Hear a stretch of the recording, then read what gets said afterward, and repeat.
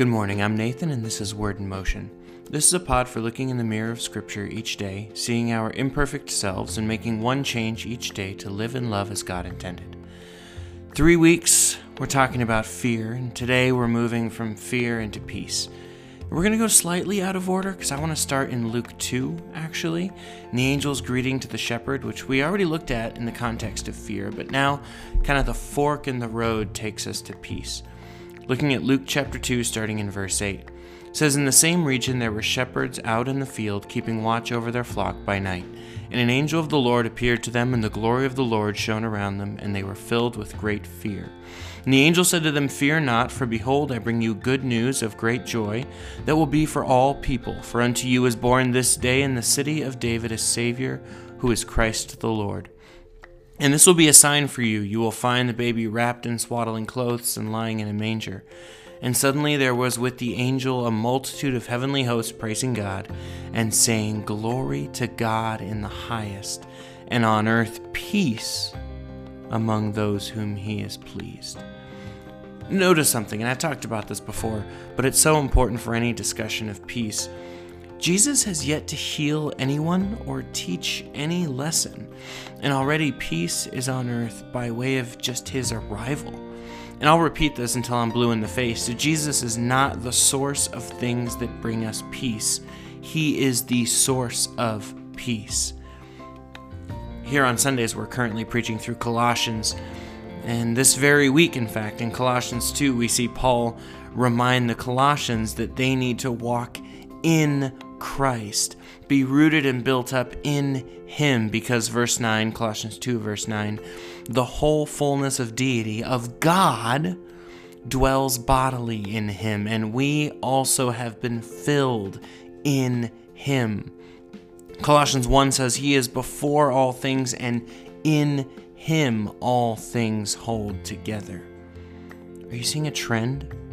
Again, Jesus is not the source of things that bring us peace. He is the source of peace. Just by his arrival, peace arrived on earth. So today, what does that say about your life today? What does peace look like in your life? As we step into the second half of this season, it's important to understand what peace even looks like. What are we even talking about? Too many people start trying to get in shape or try learning a new skill, and they don't really identify the target. Like for me, a few years ago when I had gotten out of shape and I needed to get back in shape, and it wasn't a matter of necessarily quote unquote losing weight, I had to find a target, I had to find a goal. So I ran a marathon. I set a date, the marathon was 5 or 6 months out, and that was the goal, that was the purpose.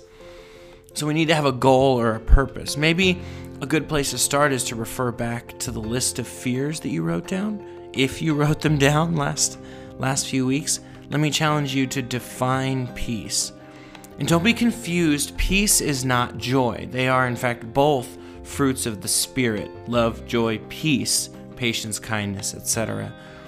Let me give you my working definition. And this, you don't have to take this as your definition. You can figure your own definition of peace out. But this is my working definition. And it's incomplete and it's imperfect. And there are a whole series of books, series of talks in college classes that have been done on defining peace. But for sake of having something we can bite down on for the next few weeks, I'm going to say this: peace is a lack of conflict. And maybe that's an oversimplification, but a working definition, something that we can bite down on. Peace is the lack of conflict.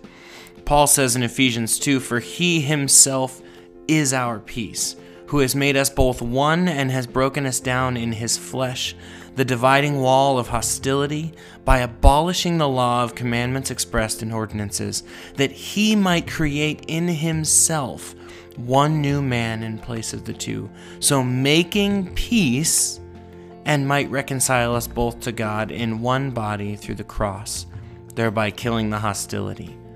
One of my favorite authors put it this way: before there is any subjective feeling of peace in our hearts, that kind of just a sense of peace, as he says, as Christians, God establishes an objective peace in history through the work of Christ by removing hostility between us and him through the blood of Jesus, His wrath is satisfied. Our guilt is covered. And because of that objective peace that He's brought through Christ, we now can be overflowing with sweet, deep inner peace. On that basis of what God has done. That's a starting place, but work towards your own idea of what peace might look like in your life. We're going to talk more about that tomorrow, but that's at least a place to start. Let me pray for you. God, thank you for the Prince of Peace. Thank you for sending Jesus, your Son, down, knowing what that would require, knowing what would have to happen eventually to fully bring peace, Lord. Thank you for Jesus. Thank you for sending Him. Thank you for everything that was necessary that we could be saved. Lord, now as we seek to understand your peace, peace that only comes from you, give us a heart and a mind, eyes to see, ears to hear what you would want for our lives, what peace you would want for our lives. Lord, show us day to day how you're working. Show us day to day how you are present in our lives. And Lord, your presence is peace. And help us be content in that. In Jesus' name, amen. Hey, thanks for listening. I'm Nathan. This is Word in Motion. Take a minute, if you would, to rate and review this podcast. If you're listening on Apple, Stitcher, or Google Pods, or Spotify, anywhere that lets you rate and review and subscribe, it really does help a lot. So thank you for that. And we'll be back tomorrow. Have a good day.